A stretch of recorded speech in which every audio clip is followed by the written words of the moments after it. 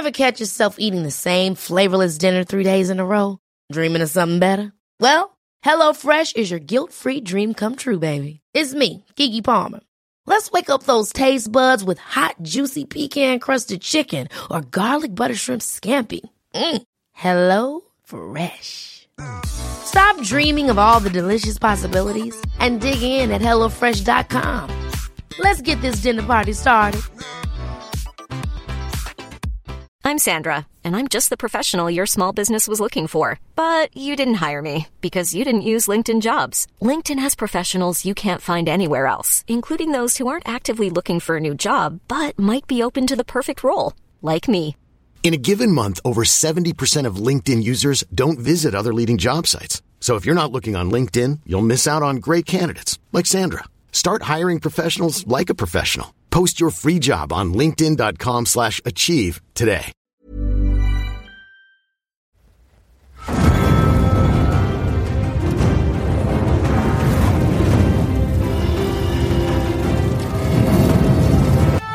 Hello, and welcome to the Queens of England podcast. Supplemental, Queens of Ice and Fire, the consorts of Game of Thrones.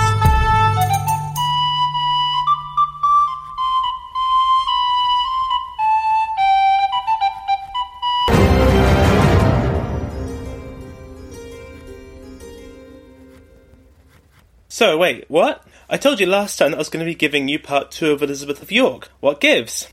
Well, funny story. Shortly after posting the last episode, I was told about a family emergency that required me to fly off to America for a week. I got back to the UK on Monday, only to discover I'd left my beloved, trusty laptop in Boston Logan Airport. Ow! Luckily, my ever-wonderful other half was able to arrange its retrieval from the airport, but I won't be able to get it back till mid-November, so I'm stuck with my old machine, a computer that I ran into the ground after 5 gruelling years of use, and is now about as powerful as, to quote Blackadder, an asthmatic ant with some heavy shopping. As you might imagine, that rather put pay to my ability to put out a new, well-researched episode worthy of the Queens of England podcast, especially for such an important queen as Elizabeth of York.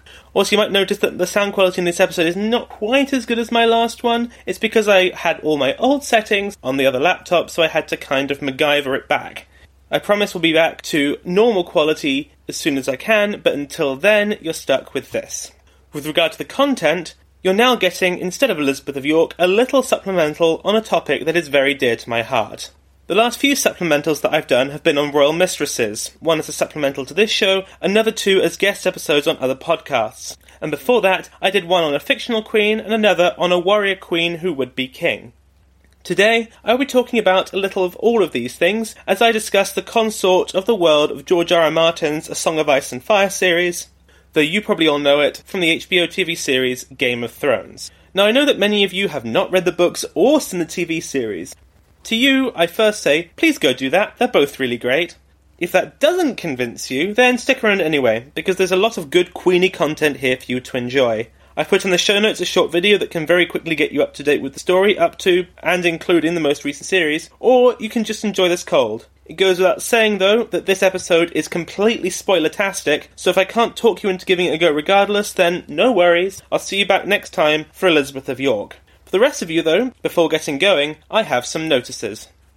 Most importantly, I'd like to thank my newest supporters on Patreon, both of whom are from the US, Donnie from Minneapolis, and Brooks from the hometown of me leaving a laptop, Boston. They have both made very generous donations, which has amazingly allowed me to make this podcast pay for itself. Wow, thanks so much to you all. I have no need to fear the bill from Squarespace anymore. I would, though, be really grateful if you could still consider supporting me on Patreon. It would mean a lot, and I have promised that if I get up to my target of $200 a month, then I could go and make this podcast weekly. I also have a wedding coming up, and it's nice to see money flowing into my bank account for a change. Anyway, TLDNL, if you would like to send some support my way, head to patreon.com/Queens of England podcast. If you're not that way inclined, then there is also my Facebook page, Queens of England Podcast, my Twitter, @Queens Podcast, and my website, queensofenglandpodcast.com. And of course there is iTunes, but you knew all about that already, didn't you? Okay, are you ready? Great. Let's delve into a world of ice and fire. For this show, I will mostly be drawing on the canon of the books, which is a little bit different from that of the TV show. That said, I will be shoving in a few clips here and there from the show, and the odd bit of TV canon. Where that is the case, I will let you know. For those of you who are noobs and didn't watch the video in the show notes, or who have seen it but could do the little refresher, here is the world of the series in about 90 seconds. Okay, I'm going to speak fast, so try to keep up.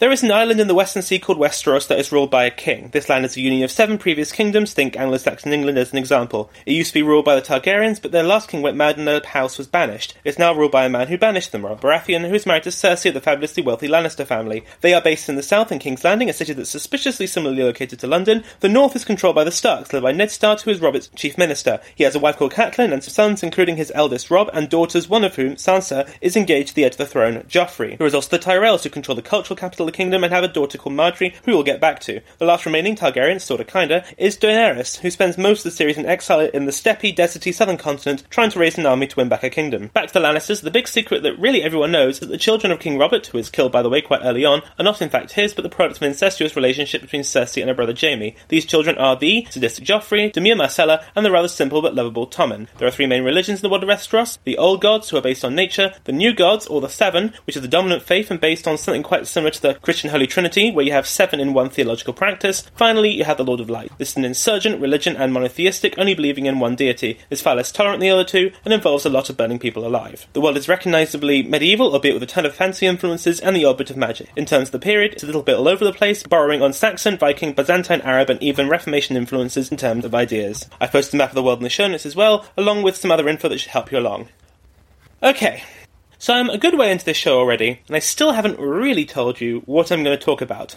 Well, if you scooch all the way back to episode 2, I talked about the traditional notions of what made a good queen, the roles of the office of queenship. These are the things that all queens were expected to do and they were expected to be, and of course the other way around, what they could not do and could not be. Throughout the show, I have measured our various queens up to these yardsticks and seen how they stacked up. The most important are 1. Motherhood, as the first duty of queenship was to produce a legitimate heir. 2. Political advantage and wealth, as a wife should bring something to the match, be it a large dowry, foreign alliance, or an end to a conflict. 3. Piety, as the queen was held up as an exemplar of purity. And 4. A gentle influence on the king to curb his excesses. What they were not supposed to do were to interfere where they were not wanted in political affairs, or rule in their own right unless specifically requested by their husbands for limited periods while they were away. What I'm going to do then is look at these things in turn and see how the women in the series stack up. I will be mostly focusing on the Queen's consort, Cersei Lannister, Marjorie Tyrell focusing on her Lannister marriages rather than the one to Renly, Daenerys Targaryen, well, she was Khaleesi, Jane Westerling, who was the wife of Robb Stark in the books, and also Sansa Stark in her role as betrothed wife to Joffrey. But others may pop up along the way. Okay, we're going to start with motherhood. I'll tell you a story. You know the one about the mother lion and her little cub? They lived in the woods, in the King's Wood. There lived a mother and her cub. She loved him very much. But there were other things that lived in the woods, evil things. Like what? Wolves. He could hear them howling in the night. Little cub was frightened. His mother said, "You are a lion, my son, you mustn't be afraid. For one day all the beasts will bow to you. You will be king. All the stags will bow, all the wolves will bow. The bears in the north and the foxes of the south. All the birds in the sky and the beasts in the sea. They will all come to you, little lion, to rest a crown upon your head." And the cub said, "Will I be strong and fierce like my father?" "Yes," said his mother. "You will be strong and fierce just like your father. I will keep you safe, my love. I promise you." The requirement to produce an heir is as critical in this world as it was in our medieval world.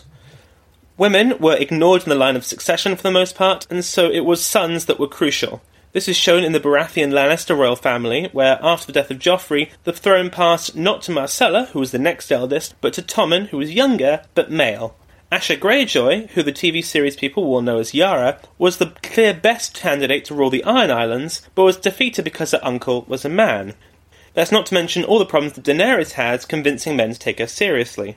In our medieval world, women were seen through the biblical dichotomy of Eve and the Virgin Mary, absolute evil and absolute perfection. On one hand, we have the person who through disobedience and immorality caused the fall of man, and the other, the pious demure woman who gave birth to the Son of God.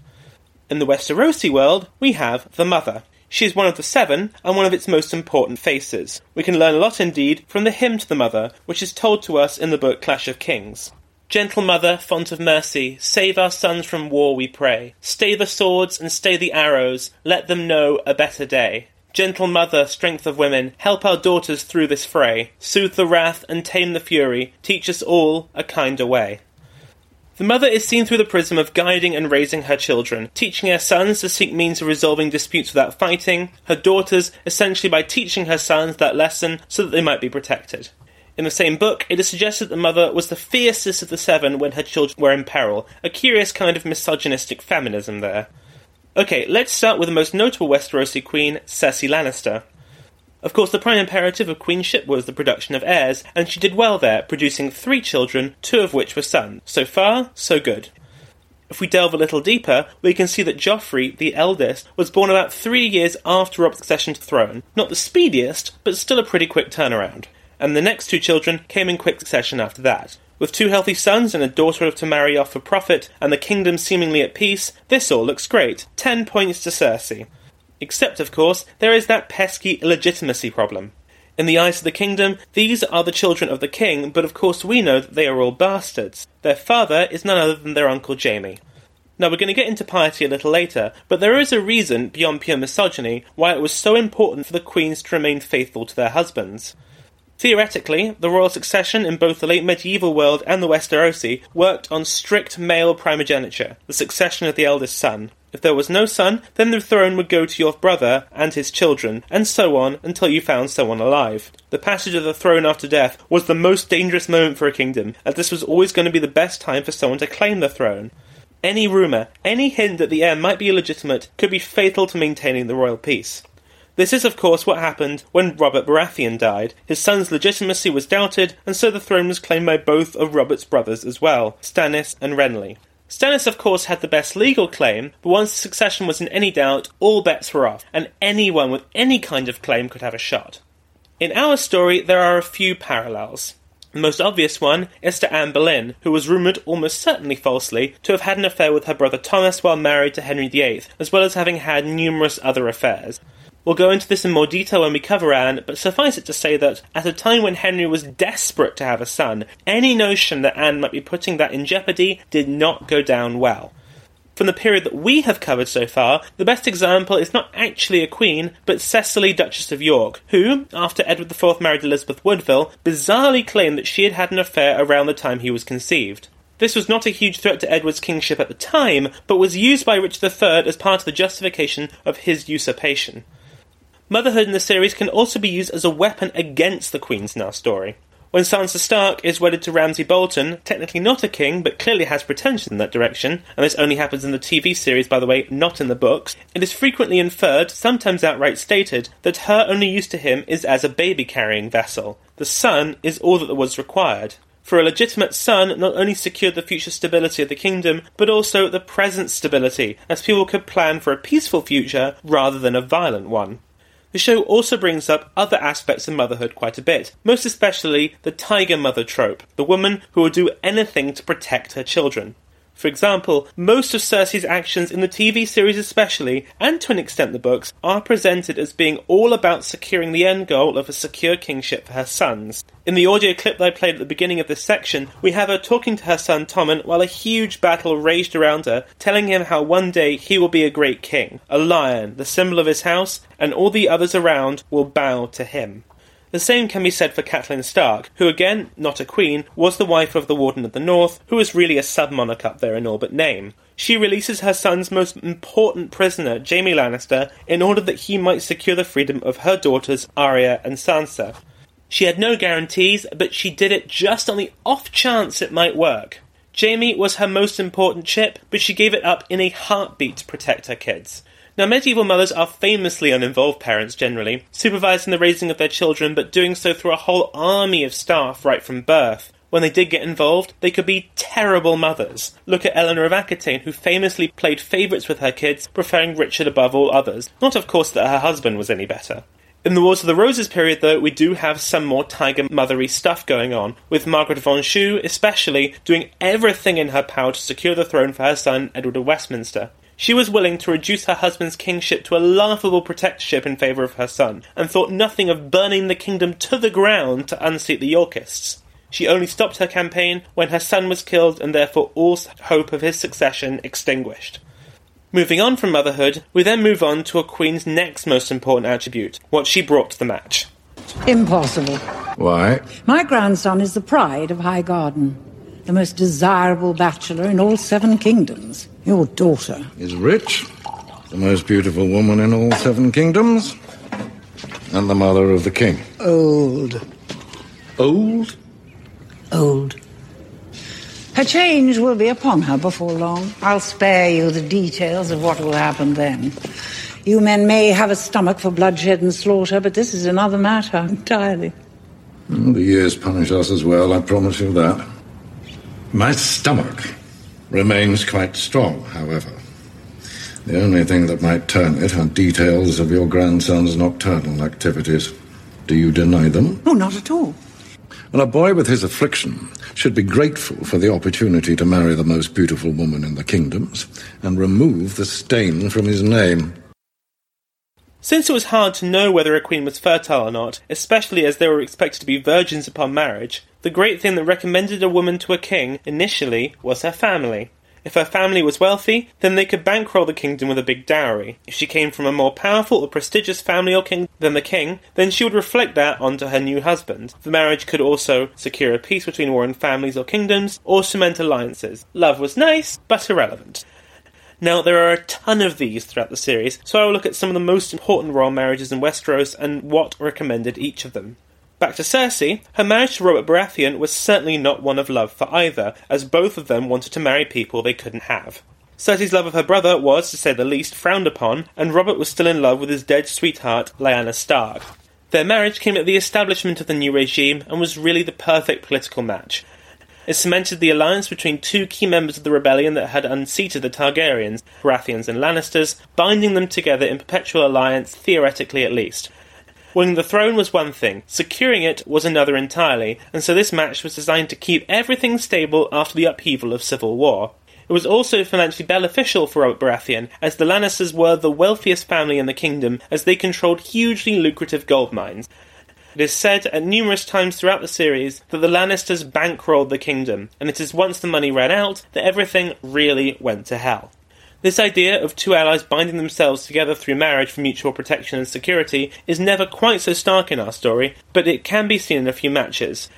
In the marriage of the future Edward III to Philippa of Hainaut, Edward of Westminster to Anne Neville, and the initial betrothal of Henry Tudor to Elizabeth of York, their respective parents were pre-making the alliances through marriage that would bind their powerful houses together once they'd overthrown the kings that sat on the throne. In terms of marrying for wealth, a great example is Henry II's marriage to Eleanor of Aquitaine. At the time, he was not a king, though he would in time gain the throne, and marrying Eleanor brought about a third of France into English domination, creating the Angevin Empire, probably the greatest continental land empire England would ever control. There is a similar theme to Marjorie Tyrell's marriages to both Joffrey and Tommen. It was the Tyrells that came to the rescue of the Lannisters at the Battle of Blackwater, where the army of Stannis Baratheon was defeated. Selling a little or a lot?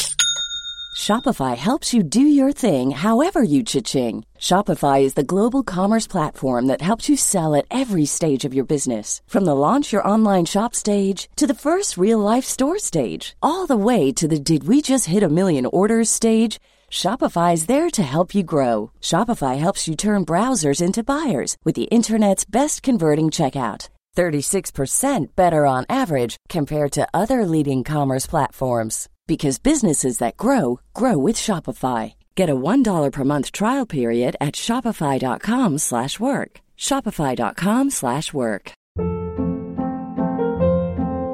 Hold up. What was that? Boring. No flavor. That was as bad as those leftovers you ate all week. Keke Palmer here, and it's time to say hello to something fresh and guilt-free. Hello Fresh. Jazz up dinner with pecan-crusted chicken or garlic butter shrimp scampi. Now that's music to my mouth. Hello Fresh. Let's get this dinner party started. Discover all the delicious possibilities at HelloFresh.com. Hiring for your small business? If you're not looking for professionals on LinkedIn, you're looking in the wrong place. That's like looking for your car keys in a fish tank. LinkedIn helps you hire professionals you can't find anywhere else, even those who aren't actively searching for a new job but might be open to the perfect role. In a given month, over 70% of LinkedIn users don't even visit other leading job sites. So start looking in the right place. With LinkedIn, you can hire professionals like a professional. Post your free job on linkedin.com/achieve today. The last minute by a Tyrell counterattack. This was a new alliance designed to dominate the kingdom, at least the part of the kingdom that was not currently in flames. And it was cemented by the marriage of Marjorie Tyrell, the daughter of the current head of House Tyrell, to King Joffrey. This bound the two families together, even though most of them distrusted at best and at worst despised the other. When Joffrey was murdered, it was considered essential to maintain the alliance by marrying Marjorie to the new king, his brother Tommen, since the initial match had not been consummated. An obvious parallel can be made here to the life of Catherine of Aragon, who married Prince Arthur, eldest son of Henry VII and Elizabeth of York, and then, after Arthur's sudden death, married his brother Henry, who would become Henry VIII. Then there is Cersei's betrothal to Loras Tyrell, which is what his grandmother and father were talking about in the audio clip earlier. It is a patently absurd match between two people who could not be less suited, but it was designed to bind their houses together even more tightly, and so it was agreed to. I've talked already about Sansa Stark and Ramsay Bolton, but of course she had already been betrothed once and actually married as well before then. At the start of the series, she is betrothed to Joffrey, once again to cement the alliance of House Baratheon and House Stark. Lord Ned Stark and King Robert were already firm friends and allies, so this was a reward more than anything else, raising the Stark to the big leagues down south by making one of their own a queen. Her later marriage to Tyrion Lannister was something else entirely. Tyrion, being an ugly dwarf, was not a particularly appealing choice as a husband, and Sansa was a big problem, as she was a lightning rod for trouble since her brother was currently doing very well in a rebellion against the Lannisters. This marriage then would nullify that threat by binding Sansa to the Lannisters, and giving Tyrion an opportunity to produce children and add to the Lannister line. There was also a sadistic element, but the political logic was sound. If they had had children, the Lannisters would have had claims to the Stark inheritance as well, which would have been useful had it lasted. There isn't a great parallel for Sansa, though the notion of a queen as an unhappy pawn in the marriage game of people who did not have her best interests at heart is not uncommon in our queens. Catherine of Valois/France is probably the best example of this. She was the prize of Henry V, and her marriage to him was mandated in the peace that led to the Anglo-Burgundian domination of France until the Treaty of Arras. She was a symbol of a failed regime and failed kingdom, married as a trophy to its conqueror. On the other side of the coin, though, we have the most ill-advised marriage in our series, that of Robb Stark to Jane Westerling. This goes down a little differently in the TV series, as they inexplicably changed Jane to a Valantian woman called Talisa. Anyway, the point is that the king in the north, Robb Stark, was betrothed to one of the daughters of Walder Frey, an important yet despicable man whose house controlled a vital crossing point that Robb needed to use to take his fight to the Lannisters. This was a sound political match, but he threw it all away to marry a nobody. Jane was a noblewoman, but of very low rank. It was a love match, and nothing more, bringing Robb no advantage. Talisa in the TV series isn't even a noblewoman, merely a healer from Volantis. By rejecting the phrase and marrying a nobody for love, Robb fell into a trap that nobody set for him, and this led to his death and the destruction of his cause. Now, I'm sure you don't need me to tell you that this has a remarkable similarity with the case of Edward IV and Elizabeth Woodville. Elizabeth was a nobody just like Jane, but used her beauty and charm to seduce the king and marry him in secret. While the rebellion of Warwick against him was not solely because of this decision, it is possible to argue that it may not have happened if Edward had just married someone that Warwick deemed suitable. This led to his overthrow and could have ended his kingship just like it had done for Robb. Okay, the next attribute of queenship is piety. Lord, cast your light upon me. Protect me in the darkness. Burn away my sins. Help me serve you. Use me as you will, for the night is dark and full of terrors. I have prayed day and night for you to come to me. Lady, I'd like to come sooner. The battle... I know of your troubles, my king. The Lady Melisandre has told me everything. Yes, of course. You mustn't despair. Your claim is true. You will be victorious. I believed that once. You are the one God's champion, and the finest man I've ever known. Celise, I've broken a sacred vow. I've sinned. I have wronged you. I have shamed you. You're doing God's work. You understand? The Lady Melisandre. I know, Stannis. The Lady Melisandre has told me. No act done in service of the Lord of Light can ever be a sin. Like I mentioned before, there are a number of Westerosi religions, the most important being the Old Gods, the Seven, and the Lord of Light, but there are also others out there. For the Dothraki, the thinly veiled homage to the Mongol hordes of the Middle Ages, they worship the horse god, the Great Stallion, and they take their veneration of it very seriously, as Daenerys was to find out when she became a Khaleesi, a Dothraki queen. When it was discovered that she was pregnant, she was required to take place in a ceremonial consumption of a horse's heart. It was key that she eat it raw, without retching or throwing it up. If she managed that, then she would have a swift and fearless son.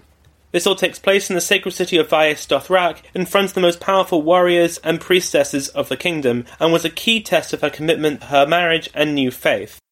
In the most recent season, she's essentially retired to a nunnery, as all widows of Khals were instantly transformed in status. They were revered and given a sort of retroactive virginal status, similar to the Vestal Virgins in ancient Rome. Ensconced in the Temple of Dosh Khalin, they serve as the leaders of the Dothraki religion, immune from harm from the rapacious Dothraki men. The idea of queens entering nunnery after their husband died or as they neared death is common in the Middle Ages. Berengaria of Navarre retired almost immediately after the death of Richard the Lionheart, as did Eleanor of Provence, and most famously, both Eleanor of Aquitaine and Elizabeth Woodville both entered nunneries in the final years of their lives. The most pious queen in the series, though, is probably Selyse, wife and queen of Stannis Baratheon. Her faith, the Lord of Light, is constant and unwavering. She supports Stannis' creepy sexual relationship with the priestess Melisandre because she believes it is what the Lord of Light wanted. She is a true believer, unlike her husband and many of his followers, as you can tell from the clip I played earlier. Most of her scenes involve her in prayer, and her faith in Stannis' cause is based not only in her belief in him, but her surety that God is on his side, and therefore he cannot fail. In terms of the Seven, Margaery Tyrell uses the queenly requirement for piety absolutely to her advantage. In her palace power struggle with Cersei for political influence, she positions herself as the champion of the poor, distributing food in an orphanage in a clearly, carefully staged move. Pious charity is something that no one could do anything but support, and the best example that springs to mind from our story is Matilda of Scotland. If you remember, she was not far off being named a saint, and most famously was spotted by her brother David washing the feet of lepers and kissing the sores. When challenged on this, she chastised him for his lack of piety. Though Margaery did not go that far, this act of charity and concern for those less fortunate marked her out as different from the outwardly cold, calculating Cersei.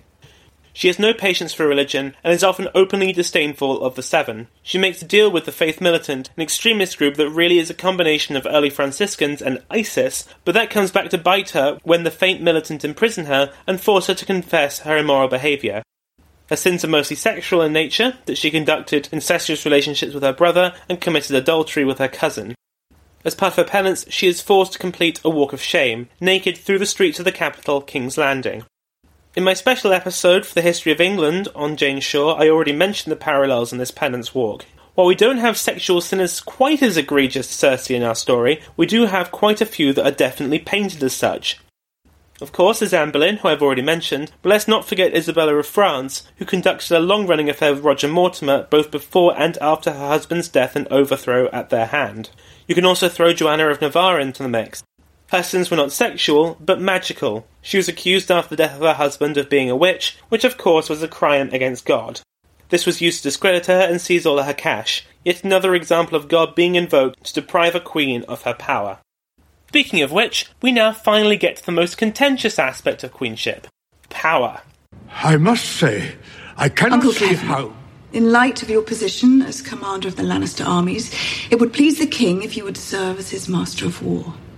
No man living better deserves the title. That is kind of you to say. I would like to hear it from the king himself. The king is very busy at this moment. He should be here, learning what it means to rule. He is learning. On this occasion, in his capacity as ruler, he's asked me to speak on his behalf. I returned to the capital to pay my respects to my brother, and to you, and to serve the king. I did not return to the capital to serve as your puppet, to watch you stack the small council with sycophants, sending your own brother away so he won't be present. My brother has left the capital to lead a sensitive diplomatic mission. What mission? That is not your concern as Master of War. I do not recognize your authority to dictate what is and is not my concern. You are the Queen Mother, nothing more. You would abandon your king in his time of need? If he wants to send for me, I will be waiting for him at Casterly Rock. Queens were expected to toe a very, very fine line here. While on the throne, they were supposed to be seen and not heard. What influence they had was meant to be used only in the defence of the church, to help those in need, and give the king an out if he wanted to look manly but magnanimous. They were supposed to offer sage counsel but butt out when things got violent. For the most part, anyway. If they survived their husband, then they were supposed to guide their sons through their minority should there be one, and then either retire somewhere quiet, or continue to offer sage advice using their years of experience, but again, butt out when men were talking. I think it's easier again to just take each queen in turn, and we will start, of course, with Cersei. While she was King Robert's queen, she seems to have played pretty much no formal role in the running of the kingdom. Of course, we know that she was Machiavellianing all over the place, having people killed and the like, but in terms of the public-facing stuff, she was pretty nondescript. This all changed after her husband's death, and she became Queen Mother. In this role, she took on the accepted position as a guide to her sons, but she does not easily defer to the powerful men of the kingdom. A series of hands to the king, the chief ministers, used various means to sideline her and demean her. One such person was her uncle Kevin Lannister, whose put-down of Cersei was in the clip earlier. But she never relents in attempting to exert her influence. One imagines that if any of her sons had reached their majority, she would not have relinquished her power easily. She is extremely jealous with it, becoming ever more paranoid as the books and show progress, particularly with regard to the Tyrells, though I think it's fair to say that her fear was not entirely without basis. You're not really paranoid if they really are out to get you. In this, there is again a clear parallel between Cersei and Isabella of France. She ruled as a regent for her son Edward III along with Mortimer, and their court was a vicious and paranoid place, as nobles constantly feared that they would be denounced and exiled. She refused to give up her power to her son even when he had reached teens, and was eventually forced to give it up at sword point. Moving on to Margaery, her time as queen to both Joffrey and Tommen was/is, depending on which canon you prefer, presented to the public as being of a classic queenly model when it came to power. Margaery did not attempt to wield power in an unsubtle manner such as Cersei, but used it in a more behind-closed-doors sort of way. As I've said before, she used her power in acceptably feminine ways, such as in distributing food to the poor, but she also bought her food from local markets and dresses from local seamstresses. This gained her a popular following and reflected well on her husbands, none of whom were especially popular. Since she does not have any POV chapters, it's difficult to see just how much influence she had over her husband in the books, but in the TV show it is clear she is a masterful politician, bending her husband and others to her will. She makes suggestions and convinces others that it was their idea. She pursues her own agenda, but skillfully wipes her fingerprints away before anyone notices. She is the textbook example of a wily woman exerting great power over others in a way that others either did not notice or would find acceptable. In our story, there are a few examples of women who use Margaery's playbook, though of course from the distance of many centuries away it's hard to know for sure. Elizabeth Woodville definitely had strong influence over her husband, using her skills to position her family in powerful places, and then using it again to help bring down her opponents such as Clarence. Matilda of Boulogne, wife of King Stephen, should also be mentioned. Stephen was a very odd character, capable of moments of great daring, but also doubt. Matilda in many ways was his backbone, and while she stayed mostly in the shadows except in moments of great crisis, she was always there when he needed her. You can detect her hand in almost all of the good things he did, and it is noticeable that when he ballsed up, it was because she was not there to help him. Finally, we have Daenerys. Women had no power in the Khalasar, but of course her main goal throughout the entire story is to gain an army and ships to help her invade the Seven Kingdoms and regain the crown that had been taken away from her father. Initially, she is unsuccessful in this. Dothraki fear the sea and have no real desire to go conquer this island on the edge of the world. Daenerys, though, through a combination of hard sex, manipulation of the very real love building between the two, and anger over the price put on her head by King Robert, manages to persuade her husband to support her venture. She does, however, overstep the mark when she orders that all women in towns sacked by the Khalasar come under her protection to protect them from being raped and or killed by the Dothraki. While this is, of course, unquestionably a moral act, it was a big overstep of her power and loses both she and Khal Drogo support from within the Khalasar. No one is, of course, quite like Daenerys, but there are examples of queens in our period using their influence over their husbands to make them do things they really did not want to. Isabella of France, in her early years on the throne, tried to steer a middle course between the king's favourite, Piers Gaveston, and the nobles at court that wanted them dead. She, of course, enriched herself in the process and secured a power base. but she did most of it for the king's own good, in an ultimately futile attempt to keep the peace. Matilda of Flanders frequently begged her husband William I to treat her eldest son Robert Curthose less harshly, throwing himself at his feet publicly and even going behind his back privately to continue to support him. That Curthose was not completely ostracised in this period is entirely down to her. Finally, Eleanor of Aquitaine, as a Queen Mother, spent pretty much all of her time during the reign of King John desperately trying to prevent him from screwing up and having to clear up his messes after him. As his mother, she was probably the only person who was capable of saving John from himself, and it's no coincidence that it is after she died that things really went to hell. You can go too far in comparing the Middle Ages to the world that George R. R. Martin created in the early 90s and has spent an infuriatingly long time fleshing out. His world has a ton of medieval influences, but it isn't supposed to be a documentary. With the medieval, you have modern 21st century values mixed in, not to mention fantasy elements, and even a bit of sci-fi here and there. That said, as I hope I have shown in this episode, he and the writers behind the show delved into the medieval world when creating the world that has had millions of readers and viewers hooked for decades. That simple fact, though, that the world of medieval queens, where women are supposed to give birth to and raise children, be seen and not heard when men are talking, and butt out of anything important, is not completely dead in this world. Don't believe me? Just look at what's going on in the US election, at what the Nigerian president said about his own wife this week, and at any other cultural reference that will, I'm sure, completely date this show to the listeners of the future. For you guys, thanks for being here. I hope your world is freer from this sort of thing than ours. The reasons why we are so fascinated by the past are many, but one is that we love to compare our world to that of centuries ago and see how they measure up. How we would fit in there if a time machine dropped us in, and we love stories like those of Daenerys, of Cersei and Marjorie, for the very same reason. The world that these women operated in is very different from the world that the Matildas, the Eleanors and Isabellas of English history lived, but many of the same attitudes abounded, and many of the same problems existed, and some of them still to this day. Thanks for listening, and I hope you enjoyed this little episode. If you did, then please let me know by email or on social media, and maybe I'll do something similar again sometime. We'll be back to our regularly scheduled programming next time when we conclude the story of Elizabeth of York. Ta-ra!